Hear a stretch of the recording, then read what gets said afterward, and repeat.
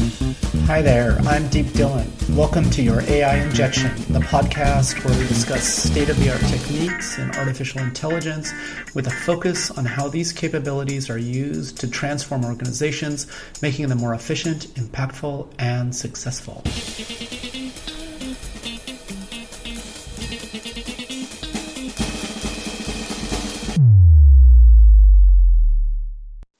So what are we talking about today?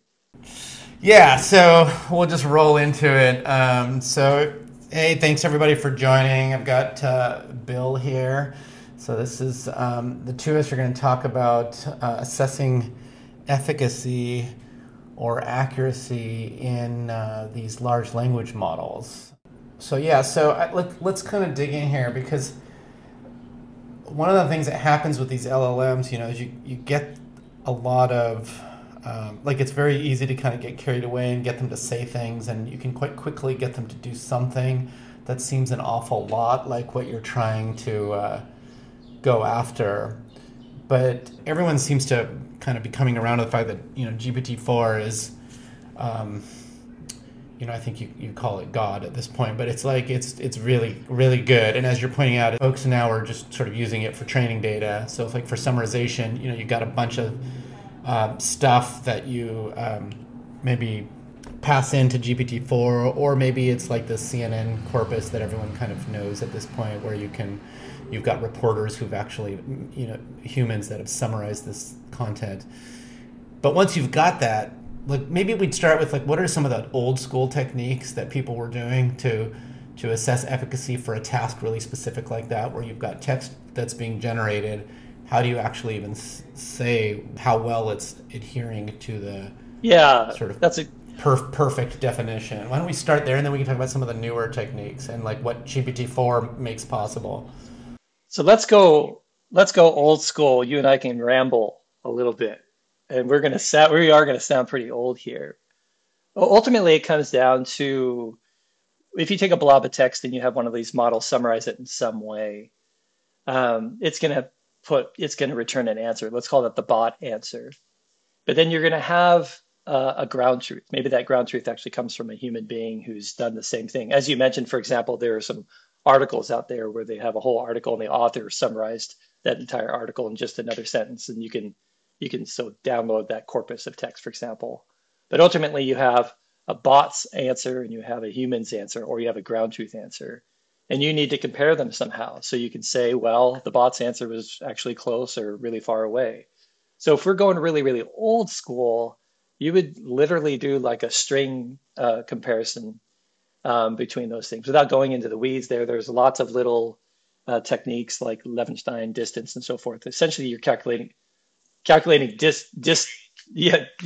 distance metrics between those things. But then later on, we got this idea, when you deal with text, you have to turn it into numbers so that we can deal with it in a machine learning sense. And there was a technique that came out there that formed these so-called word embeddings by Nicholas Tomov was I think the first. I hope I have his name correct. He was the first one to sort of publish a real seminal paper on this. Writing in the backs of a lot of technology, but basically it would take a given word and form a numeric vector. And so you could do this, you could think of it like, if I have sentence A and sentence B and you want to compare them, you would take the word vectors and sort of compare them and see how close they are. But the problem with that is that doesn't really tell you so much about context. Before we get in there, I want to make sure, for our listeners' benefit, what we're trying to do here is you've got a human that supposedly gave you the perfect summary, and you've got a bot that created a summary, and you're trying to find out how close to the perfect summary. Maybe it isn't even always human, because lately we've been using a lot more GPT-4 for the summaries because they're better than the humans that we've got. But you've got a perfect summary quote, and then you've got this one that you're trying to measure its distance to perfect, which in and of itself is sort of flawed, right? Because you can imagine multiple summaries that are great, and it's hard to know whether or not one's perfect over the other. But that is sort of the premise that we're marching forward on. And then part of what you're describing is that similarity process, how do you determine how similar to the quote perfect yours is?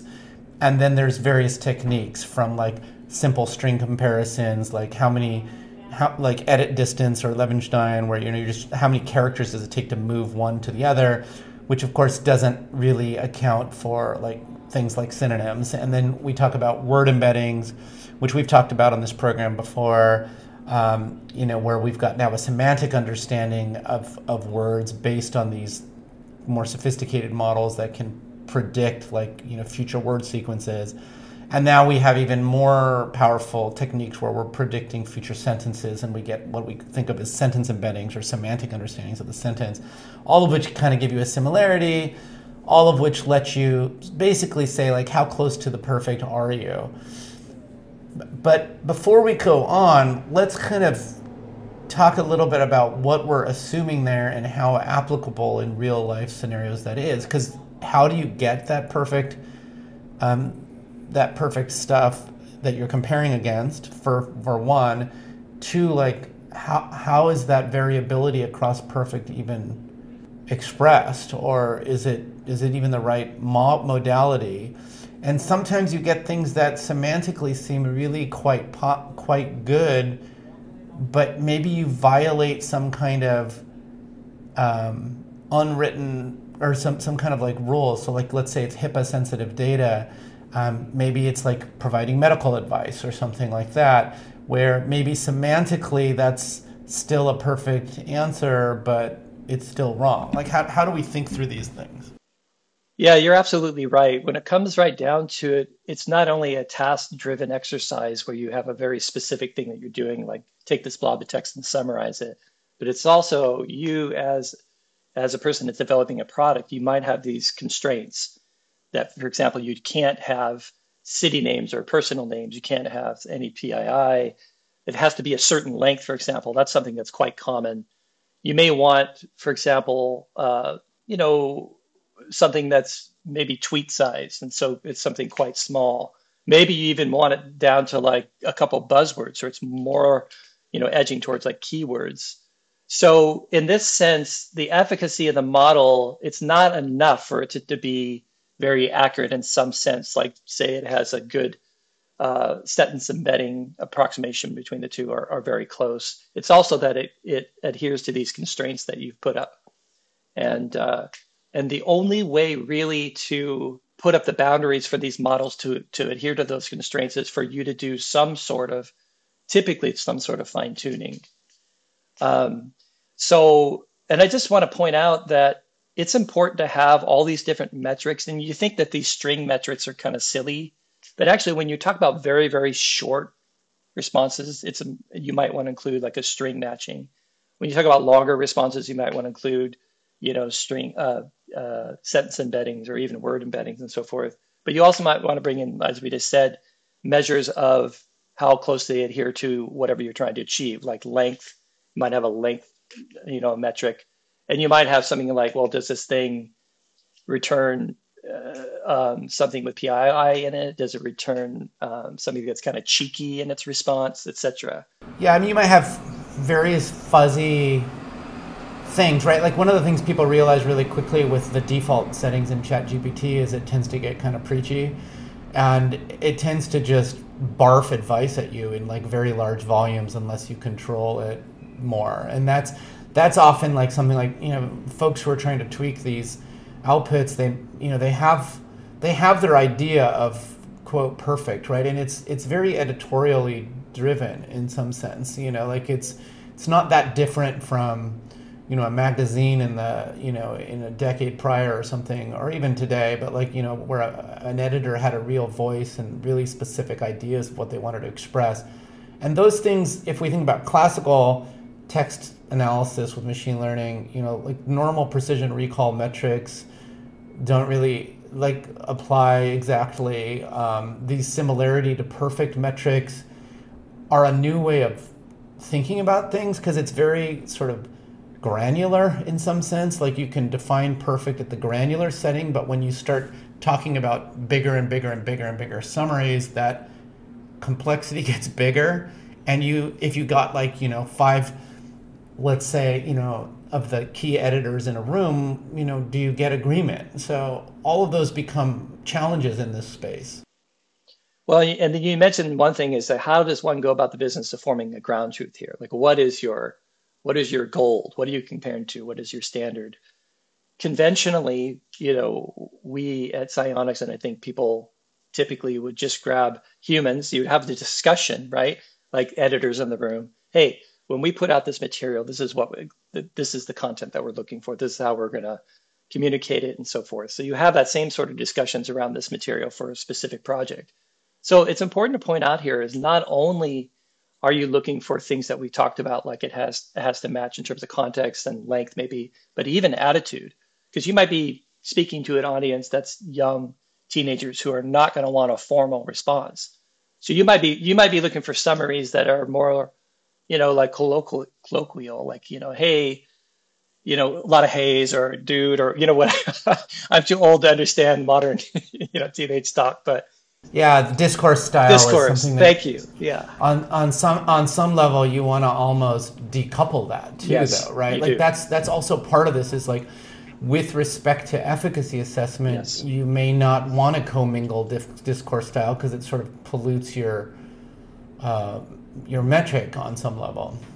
Or you may want to include it because that's the only style of communication that you're looking for, So, but I guess what you ultimately from a sort of like an analytical perspective, is you have these different dimensions by which you can assess a quality between essentially two strengths.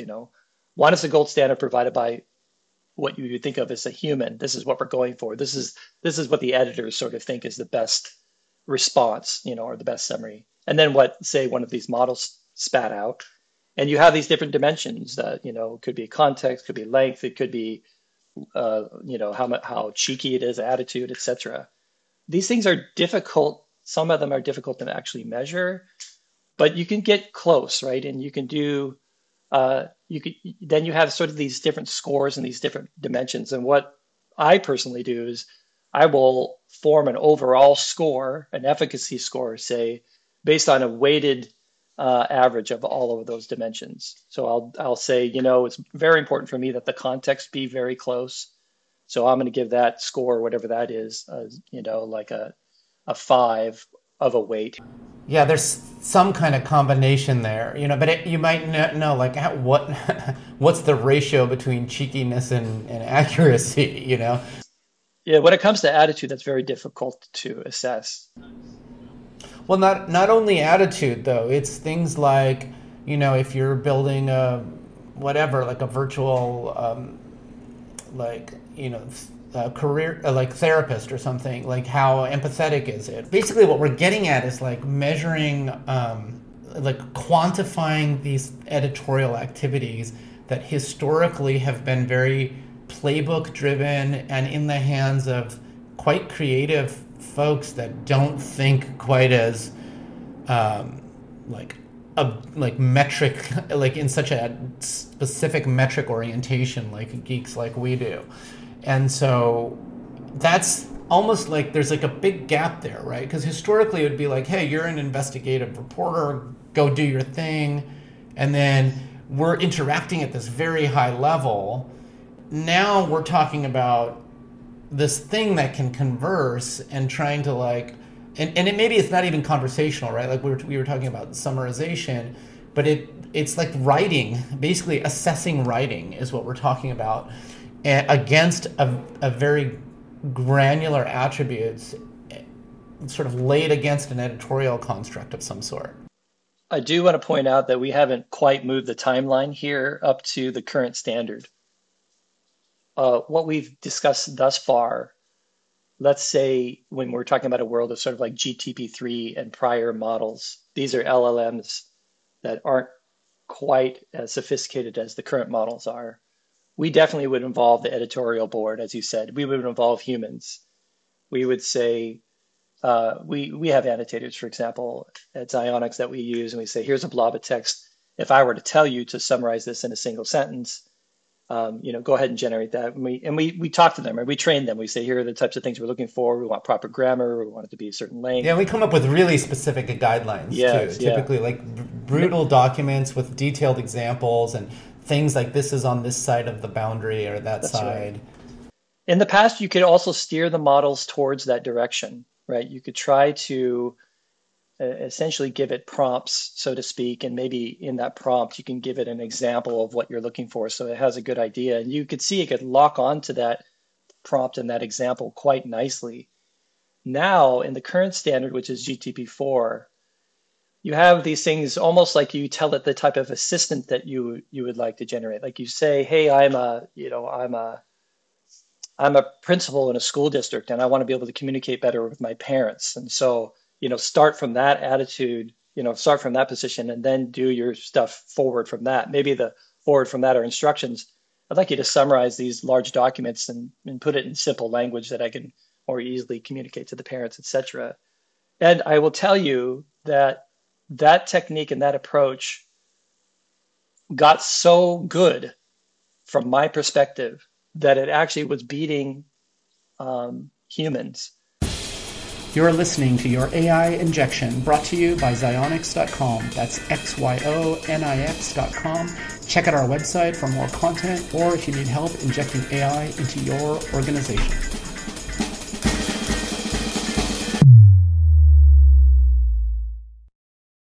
And taking the conversation back to efficacy assessment, one of the things we know that some of these higher level models like ChatGPT are so good at is you can very easily, with like a few examples, come up with like a categorization scheme or a scoring scheme.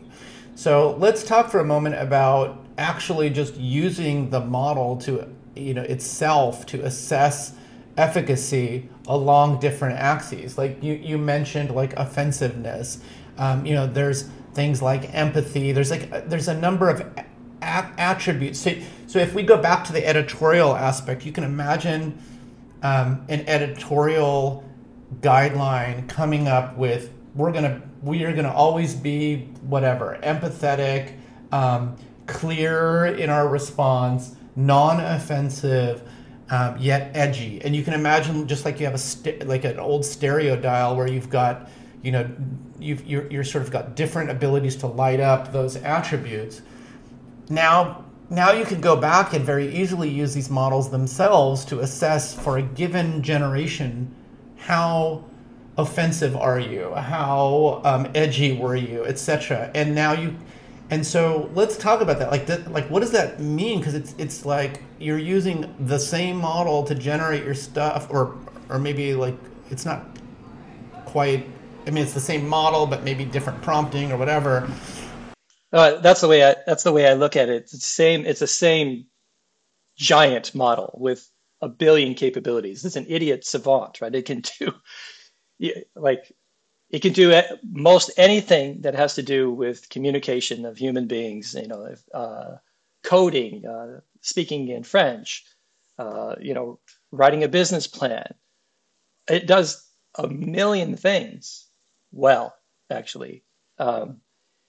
And, steering it back to this conversation, I love talking to you, Deep, about this because we're kind of old school folks, right? If we were to say, look, we want these completions, these things coming back from the models to whatever they say, we want them to have these characteristics as you suggested. Empathy, they want to be inspirational, they want to be clear, they want to be edgy. Imagine, say, even last year, for us to be able to take any given sentence and then go along these different dimensions to say, well, how empathetic was it? How clear was this? How edgy is this response? Because these are the checkboxes that you're looking for in those responses. So part of the efficacy in your model could be almost what we call like communication traits, right? We want the model to be able to communicate the information in a particular way. And here are the ways. We want it to be edgy, etc. But then to actually give that a number, imagine that we had to do that. So what you do is you like you say, that these LLMs, and particularly GTP4, is so good that you can go back and say, well, look, why don't you give me a rating on empathy for this response? And you can even say to it, give me a number. I mean, I think this is really a big deal. So many of our users are product managers or folks who build, sophisticated products.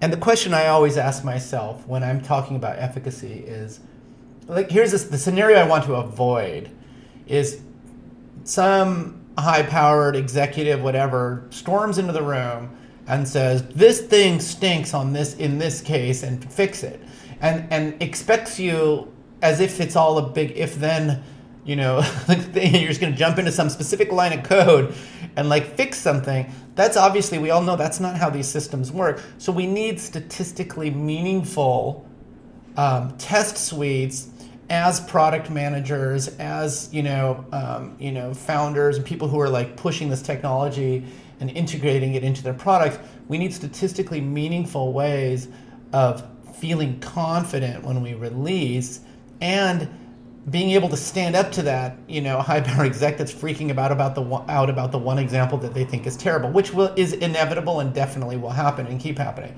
So that's where I think I always imagine myself like, I'm about to release this thing. I need to have a methodology, some stats that I can bubble up and I can crisply say, why we released this thing, and I need to have those knobs and dials there that make sense to the exec walking into the room. So the knob and dial in this case is like, well, what do you want to set the edginess level to? What do you want to set the aggressiveness level to? And this is, we now ran against these, 50,000, kind of curated candidates, like, and now we run the model against it with these curated, ideal answers, and we got this score using the kind of, let's call it proximity to perfect, but we also got these scores on these axes, and somehow we bubbled it all up into a single score, but everything we can track back and describe, because it's like a moving target. We're always going to want to change things a little bit, and I don't know, like, to me that seems like where we're headed here is a world where you can assemble an efficacy score based on like high level knobs and dials that you can, through experience and exposure to the soft spots there, tweak over time, but you can always link it back. Well, I think what you're saying is super important. We began this conversation with how do you control these beasts? And we have certain dials and ways of doing so as best we can. But then I think probably the most important aspect of our conversations here is how do you measure the beast? We've talked about efficacy. I almost think of these traits that efficacy to me is more along the line is, I tend to think of things more along the line is the information coming back correct and presented in a sort of a decent fashion, like the length is suitable for text, etc. Then I almost feel like there's a communication trait and alignment with those. Like, did you give an empathetic response? Was it clear, etc.? These other attributes.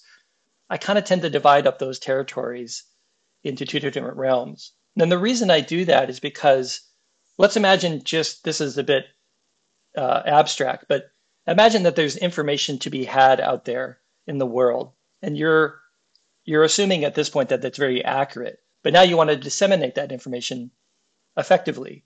Well, that information being disseminated to an old professor in Oxford probably is going to be put one way, whereas disseminated to a young teenager who's very sassy and doesn't like his parents at the time might be disseminated another way, etc. Right? And in order, I think I almost call this communication alignment, because we also have the ability now to communicate with people in sort of these different ways. And we can actually, as you suggest, we can actually measure specifically how aligned we are with those communication strategies. And that's super important to, I think, people and managers out there who are building a product. And they say, hey, we mainly deal with, professionals and doctors, so we're not going to want cheeky responses. We're going to want very formal, etc. Or you might be dealing with the general public, and maybe you're targeting teenagers for like advertising or whatever. I don't know. It's very important that we be able to measure these sort of communication strategies. And with these large language models, in a nutshell, you can do so. I would say that in our experience, we have done so. And like most things with GTP4, we're somewhat blown away, maybe not getting as blown away anymore because we sort of expect it to be incredible at these efforts. But there are cases where in some of these dimensions we can see maybe its own assessment is maybe a little bit off according to what we might think. Like maybe it says, for example, that this wasn't very clear. Gives it a score of 0.1 out of 1. But we go back and say, you know what? Actually, I thought that was very, very clear.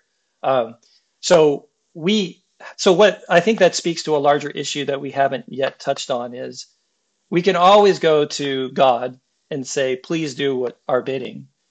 But we can also, one of the things I brought up earlier is that that's not very scalable in terms of cost and computational speed. Just to be clear for our audience, Bill likes to call GPT-4 God, but like no offense intended. But I mean that in a non-offensive way. It's let's just call it a very huge single source of information. That high probability of correctness. Yeah. Or at least reasonableness. Yes. Well, anyway, you can take these huge models and large language models, and you can bring them down to a lower level model and use GPT-4 to basically generate training data. I think part of what you're saying here is if we rewind 6 months ago, maybe even, like a good chunk of our outputs, we were kind of satisfied by saying this is good or bad, correct or not. Now fast forward to now, we're in a world where almost everything these things say are reasonable. So now we're trying to get to perfect responses. And so perfect means assessing them in a more holistic way. And now we're sort of struggling with like, what are the efficacy metrics one uses to be able to do that?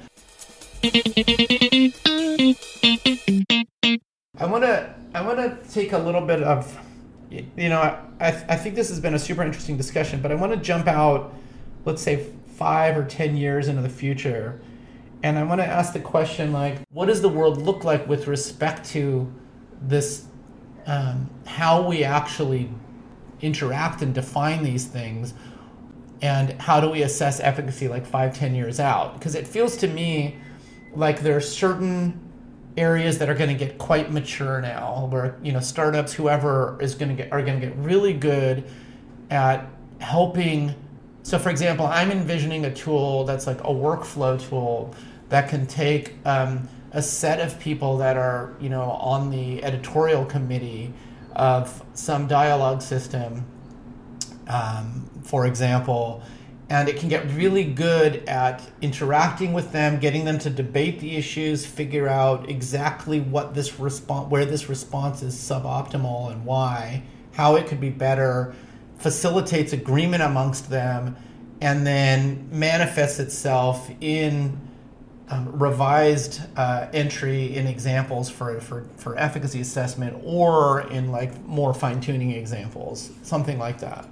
Like that's sort of one example of 5 years out. I imagine somebody's done really well at that, has gotten it so that it's like a few clicks and, and 5 folks can like steer this thing pretty quickly. Are there like, do you see, like, what do you see five years out?